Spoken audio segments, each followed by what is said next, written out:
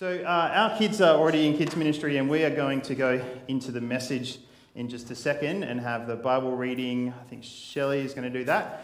As Shelley's coming up, we are, both of our churches as well as another 3 or 4 churches, are in a time of prayer together.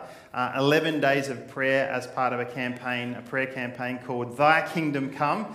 And South Mandurah, it's really exciting that you've got your prayer room or your prayer space running over the next 6 days. I think your roster's almost full. Our roster's still very empty, although we did have a few more slots open. So anybody at Billabong who wants to sign up for a slot in the prayer room, we'll say a bit more about that later. But it's really a privilege to be joined together in prayer over these next 7 or 8 days. We started Thursday, just gone, the Feast of the Ascension.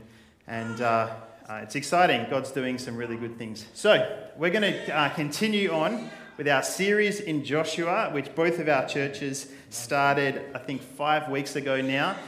We started in the book of Exodus. Mike and Francis and Pete down in South Mandurah started in the book of Joshua. And today we're in chapter 6 with a very familiar story, which Shelley's going to read to us. Thanks very much, Shelley.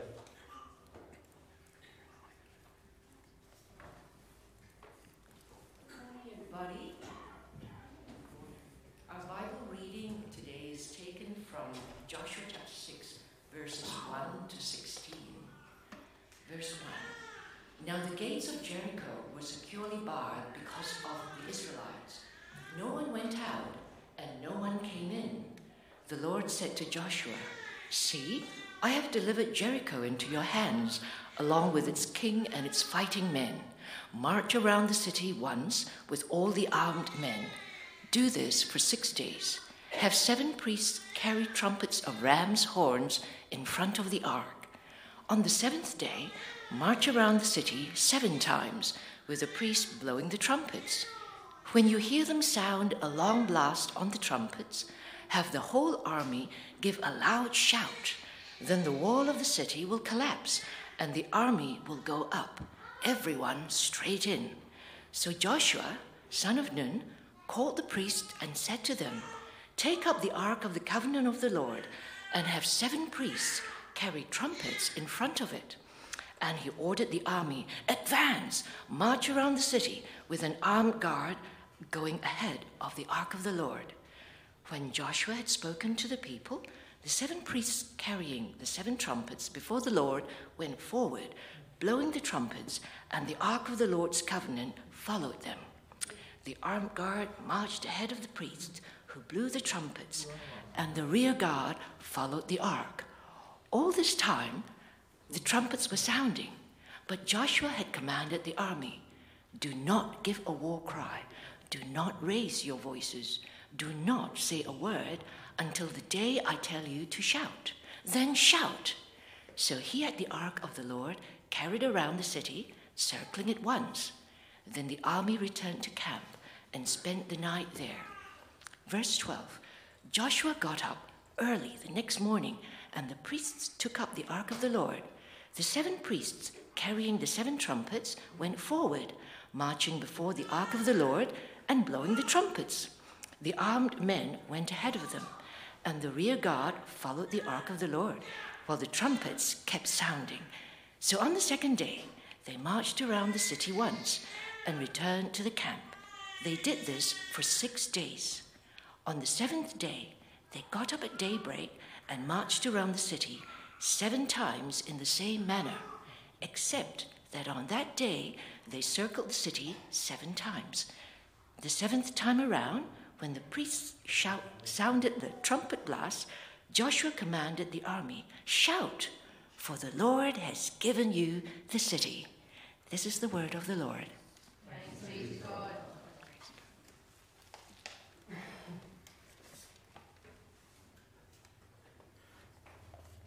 That was Joshua chapter 6. We had an extra little bit thrown in there that wasn't on the screen.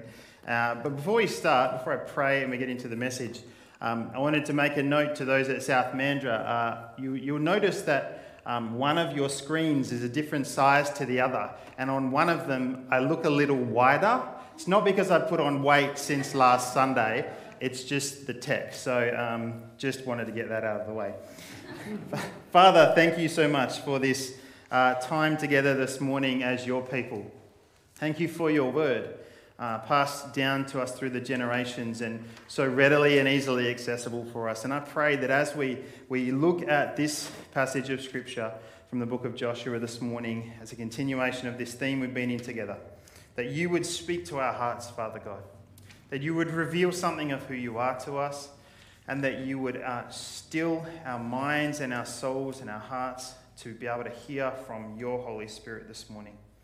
Holy Spirit, I pray that you would use these words I've prepared and that you would take over and that you would speak to us in Jesus' name. All God's people said, Amen.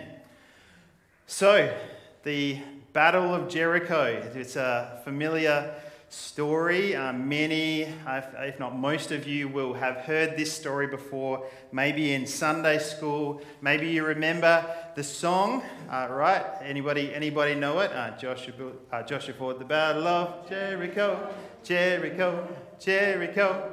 Joshua fought the Battle of Jericho. Hey, there we go. So kind of familiar. The thing about this story and stories like this which do become so familiar is that it doesn't always mean we capture what really is going on, what the meaning of the story is. First of all, Joshua did not fight the, quote, Battle of Jericho, like the song says. The whole event is a demonstration of God's power. It's not a battle at all. Joshua only needed to be obedient to what God was saying, and God would demonstrate his power. This particular story this event is significant because it represents the Israelites inheriting the whole land that God had given them. So Jericho was only the beginning. God has said, I'm giving you this land, this promised land. But that first step of entering Jericho was just the first step. They had to make this step if they were to keep going and take their inheritance. So under Joshua, the people of Israel would go on to conquer many, many more cities. If you read on the chapters after this, there's many cities that they take. They go into this one and that one. And they keep referring in all of these cities they take over back to Jericho. Jericho is the reference point. It was the first step. It was the starting point in entering the promised land. This demonstration of God's power that showed he wasn't asking them to fight for this land and he'd just kind of give them a helping hand. The scripture says he had given them this land. He'd given them the promised land, given them Jericho for them to step into. There's nothing about the strategy to take Jericho that is a military strategy. There's no come from this angle or do this or use this approach. It's 100%. Here's what I want you to do. Will you trust me? Here's what I want you to do, Joshua. Will you trust me? And this is often the life of faith, isn't it? Right? We listen to God and what he wants of us and then obeying him, even though everything in our rational mind says, I know better. That's the life of faith.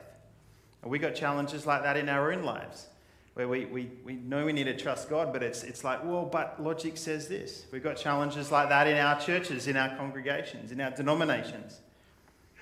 But I wonder if you've ever considered, why did Joshua trust God and not hesitate to do what he said? Why didn't Joshua at least say, hey, God, are you sure we shouldn't bring some weapons along? Hey, God, are you sure we shouldn't go at it from this angle? Hey, God, maybe could we have a second consideration here? Maybe you've heard this story portrayed as the Israelites doing a bunch of very random things. Okay, they would do some marching, and we'd blow some trumpets, and then because they obeyed these very random things, God does a miracle. Maybe you've thought about that way. Well, yeah, Joshua obeyed, but it's all just a bit strange. The 7 days marching around, the 7 times on the 7th day, the ram horns blowing constantly, the long blast on the horn at the end. What is all that about? Anyone wondered that before? Not just me, okay. Maybe you've heard, well, it's symbolic. 7 is the number of completion. 7 days, 7 times on the 7th day they marched around the city. God was saying, it's like God was saying, I will give you this city completely. I will give you this land completely. This starts the completion of your liberation from slavery. Today is my promise to you, which will come to pass holistically. And that's true. It is symbolic, and that is kind of what's happening here. But it's also a very ceremonial thing that's happening. The priests, right, the priests are going around. They're the ones that blow the trumpet. The Ark of the Covenant's there, the horns. It's like the whole thing is a bit of a celebration, not a battle. Because God has said, again, I have told you to go into Jericho and take it. No, I have given you Jericho. Not go bust in, take it over, and I'll help. It was a ritual. It was almost like a festival was taking place. It was like they're celebrating what God had done. Or in this case, they're celebrating what God would do. There's something very profound about praising God for what he's done.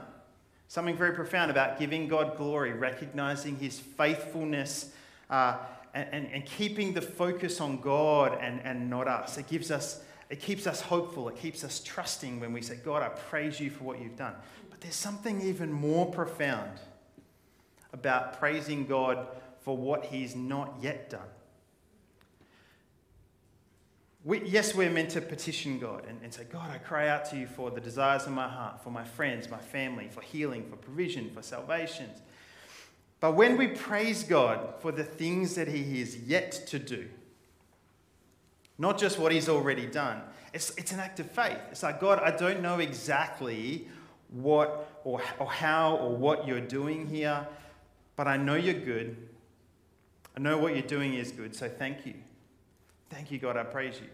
That's a really powerful thing. And I want to talk a little bit more about this next Sunday, on Pentecost Sunday, because while Easter is a grand celebration we look back to say God has overcome sin and death through the death and the resurrection of Jesus, Pentecost is a celebration of what God's done and will continue to do and is still doing when his people pray and seek him.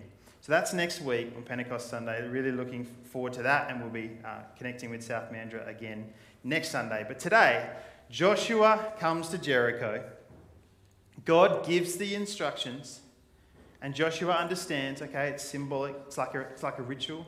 It's like a celebration, a ceremony, almost celebrating what God's going to do here. It's not a battle. It's a demonstration of God's power. Now, that's all very well, but don't you think it's still a little random? And there's quite a few specifics in here. Blow the trumpets this way, blow it this many times, do 7 times in 7 days, and rams. Like, there's all these things. And I'll admit, if I was Joshua, I'd still be asking questions. Okay, we'll do this, but why all these interesting details, God? Why this, why that? I'd be asking those questions unless there's something about these instructions that Joshua knows that we don't.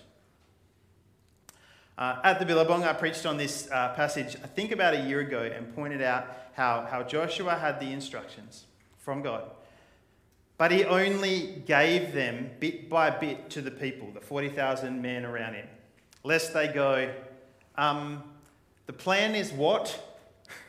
You want us to do what, Joshua? This is a bit weird. I now realise why that is. Why did Joshua just plans bit by bit? There is something Joshua knew that the rest of them probably didn't. Or if they did know, they didn't quite grasp the significance of it. Remember the journey so far, right? Joshua was a student of Moses, right? And so this is going back to the book of Exodus and Leviticus and Numbers, Deuteronomy, etc. And Joshua was his student, his disciple, and due to the disobedience of the people of Israel, they ended up in the desert for 40 years. Right? No short amount of time. 40 years. Joshua and Caleb are the only Israelites to make it to the end. They're the only ones to make it to this point where they go into Jericho and then start to enter the promised land. All the rest of them are younger men. They weren't around in those days when Moses was leader back on like Mount Sinai, for example, but Joshua was around. And he heard all that God said to Moses, whether it was firsthand, standing beside Moses or at the base of the hill or something, or whether it was secondhand when Moses would come back and say, this is what God said to me. Joshua was there. And as I was reading through Exodus, I was in the preparation for this series, in those first few weeks where we journeyed through the early life of Joshua, I was reading through Exodus and Leviticus. Okay, I skipped Leviticus. Numbers. Okay, I skipped some of Deuteronomy. It's quite long. But I noticed something in the book of Numbers. So turn with me, if you have your Bible, or you can watch it on the screen. Numbers chapter 10. This is now more than 40 years ago.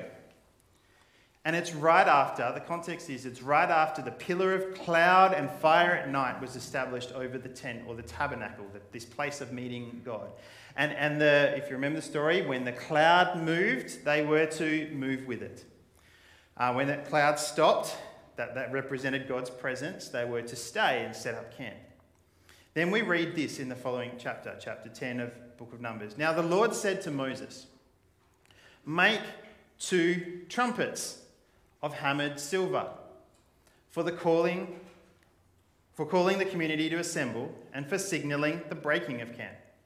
When both trumpets are blown, everyone must gather before you at the entrance of the tabernacle. But if only one trumpet is blown, then only the leaders, the heads of the clans of Israel, must present themselves to you. When you sound the signal to move on, the tribes camped on the east side of the tabernacle must break camp and move forward. When you sound the signal a second time, the tribes camped on... So see, there's all these instructions in there.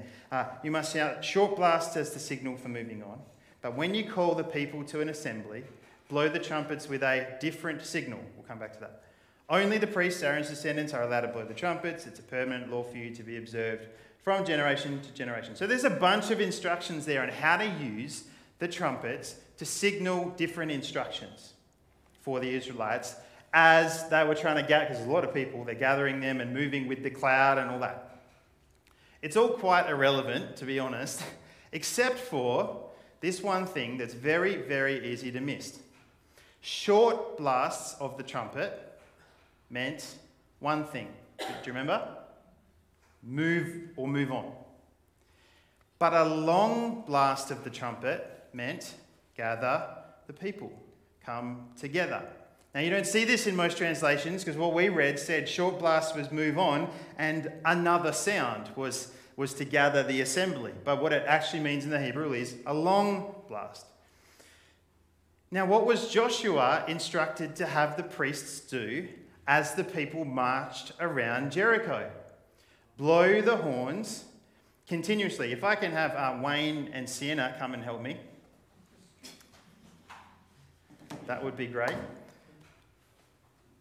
So they were instructed to blow the horns continuously in Jericho. And that, of course, was not one long blast as they marched the whole way around. You wouldn't be able to do that. It was this. It was a let's do some just short blasts continuously.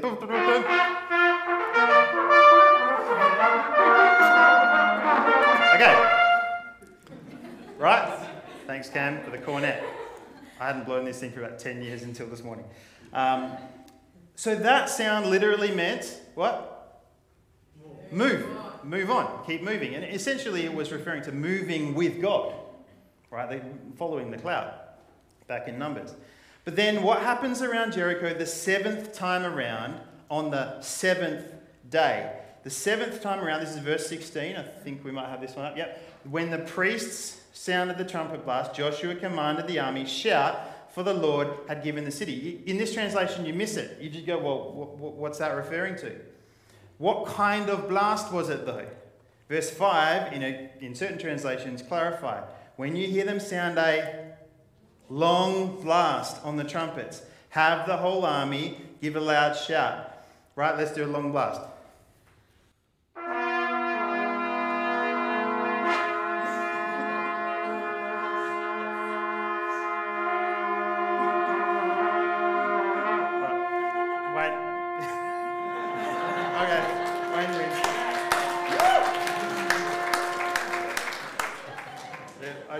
We knew Wayne would win that one. Thank you very much, Wayne and Sienna. Can we give him a hand? The long blast meant Gather the people. Bring the assembly together. Come together. Something's about to happen. Come and listen. Joshua knows from those 40 years ago exactly what these short blasts and long blasts meant. And then look at what follows in the passage, again from the book of Numbers, 40 years before Jericho.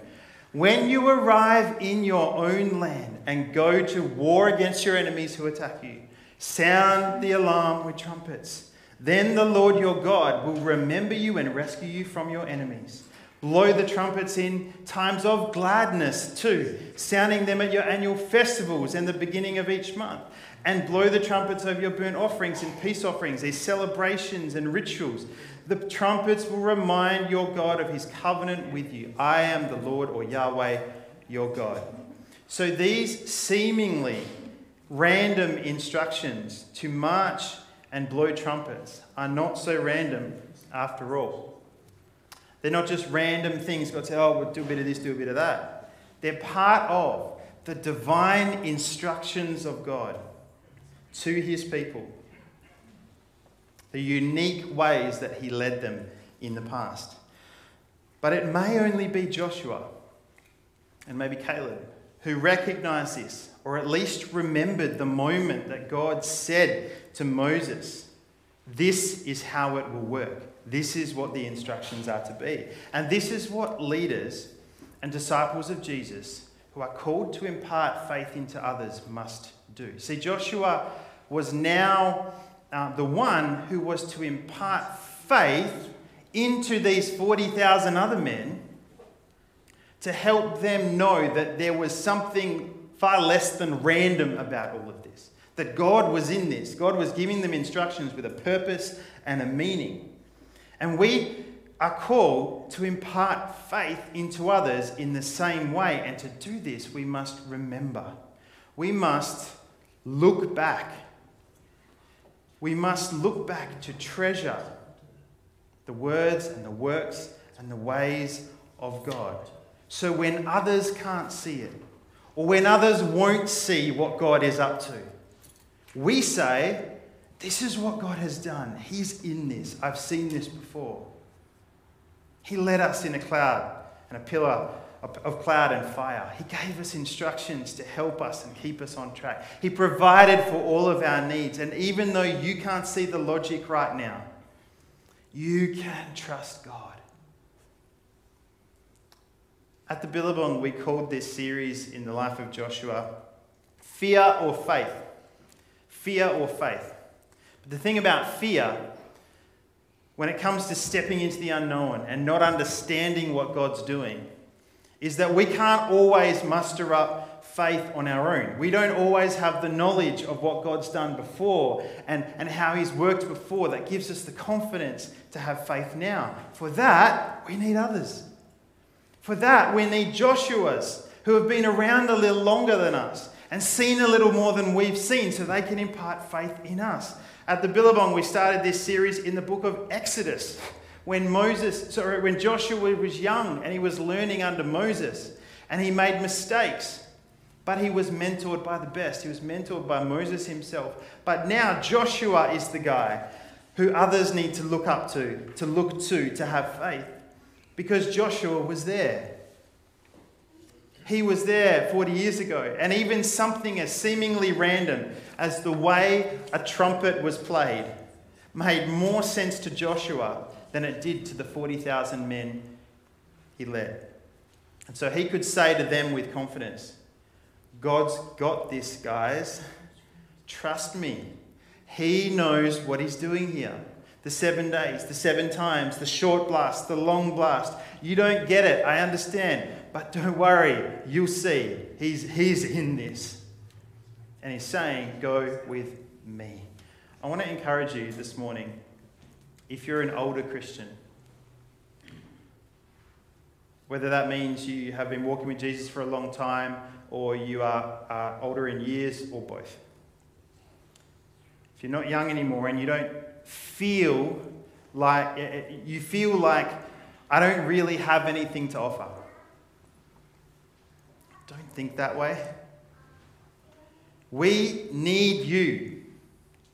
We need you, older Christians, to impart faith into the next generation. Because when we see just a wall and some trumpets and a little bit of morning exercise, you see a great victory for God. You see an opportunity for God to do again what he did before. We need you to impart in us trust in God, to impart that to the next generation. Because when we think we can do amazing things with our hands and our minds and our technology and our wits and all of the stuff we have, you see what only God can do, that no human could ever dream of doing on their own. We need you to pass faith to a generation that looks confident but is crippled by fear. This world is crumbling at the hands of my generation. We need those who have gone before to pass on faith and trust in God. Maybe you don't feel like you have much faith to pass on. Well, what have you seen God do? Maybe it's a lot, maybe it's a little. Either way, I'm speaking to everyone now, whether you're young or old, full of faith or not. There's someone in your life, brother and sister in Christ, there's someone in your life who's not yet experienced the goodness of God like you have. Whether that's a little bit or a lot. So you have something to share. You have something to testify about to someone who's younger in the faith or does not yet trust in Jesus. So look back. What is it that you've seen God do? We get off track when we just look back only in order to reminisce and wish we were there again. We can look back for the wrong reasons and go, let's just hold on to what we once had and still have a little bit of. That's why so many churches get a bit stuck and stop reaching the next generation, then eventually just try to hold on to what they have. But that won't be us, Billabong. That won't be you, South Mandurah, because we don't look back at what God's done just to wish we were there again. We look back at what he's done so we develop faith so we can do it again. Amen. Joshua, old man Joshua, he saw the signs. These are not random things. These 7 days, the long and the short blasts. He's like, I think God is in this. But there's one thing for me that doesn't quite match up still. In Numbers 10, God commands Moses to make 2 trumpets of what? Hammered silver. A bit like this trumpet here. Maybe without all the valves and things. And these are the trumpets that get blown in short and long blast. Yeah, no, not good at that. Right, in Numbers chapter 10. That mean, what's this one? Move forward. Yep, move forward and gather together. Bring the assembly together. But in Joshua 6, although the short blasts and the long blasts are there, it's not silver trumpets. Some translations make this hard to see. In fact, what we read before, it kept saying trumpets, trumpets, trumpets, trumpets, which we think something like this. But it's actually not that, it's, remember? Ram's horns. And again, nothing in the scriptures is accidental. It's not like they went, oh, let's just change that up. Why not a horn instead of a trumpet? No, why not silver trumpets? Why was it ram's horns? Well, let's go back 40 years again, this time to the book of Leviticus, the one I skipped over. So thank God for commentaries that took me back here. And even if I had read through Leviticus, I probably still would have missed this. Because have a look at the NIV in Leviticus 25:9. Then have the trumpet sounded everywhere on the 10th day of the 7th month. On the Day of Atonement, sound the trumpet throughout your land. But it's not a trumpet like we think trumpet. The word in Hebrew there is ram's horn. So what's this about? Take a look in a better translation from the beginning of chapter 25. While Moses was on Mount Sinai, the Lord said to him, "Give the following instructions to the people of Israel. When you have entered the land I am giving you, the land itself must observe a Sabbath rest before the Lord every 7th year. For 6 years you may plant your fields and prune your vineyards and harvest your crops, but during the 7th year the land must have a Sabbath year of complete rest. is the Lord's Sabbath. And it goes on. The Sabbath year is to rest and rejuvenate. The land kind of heals and we rest, and then you go back again. But then in verse 8 it says this.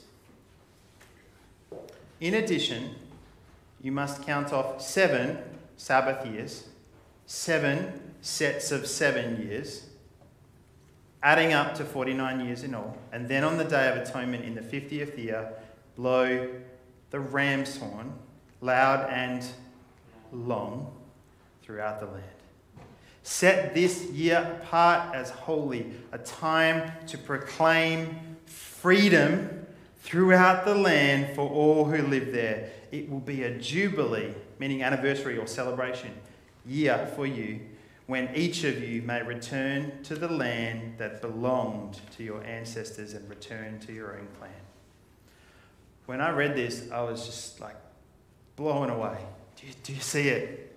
Right? The 7 days around Jericho and the 7 on the 7th day.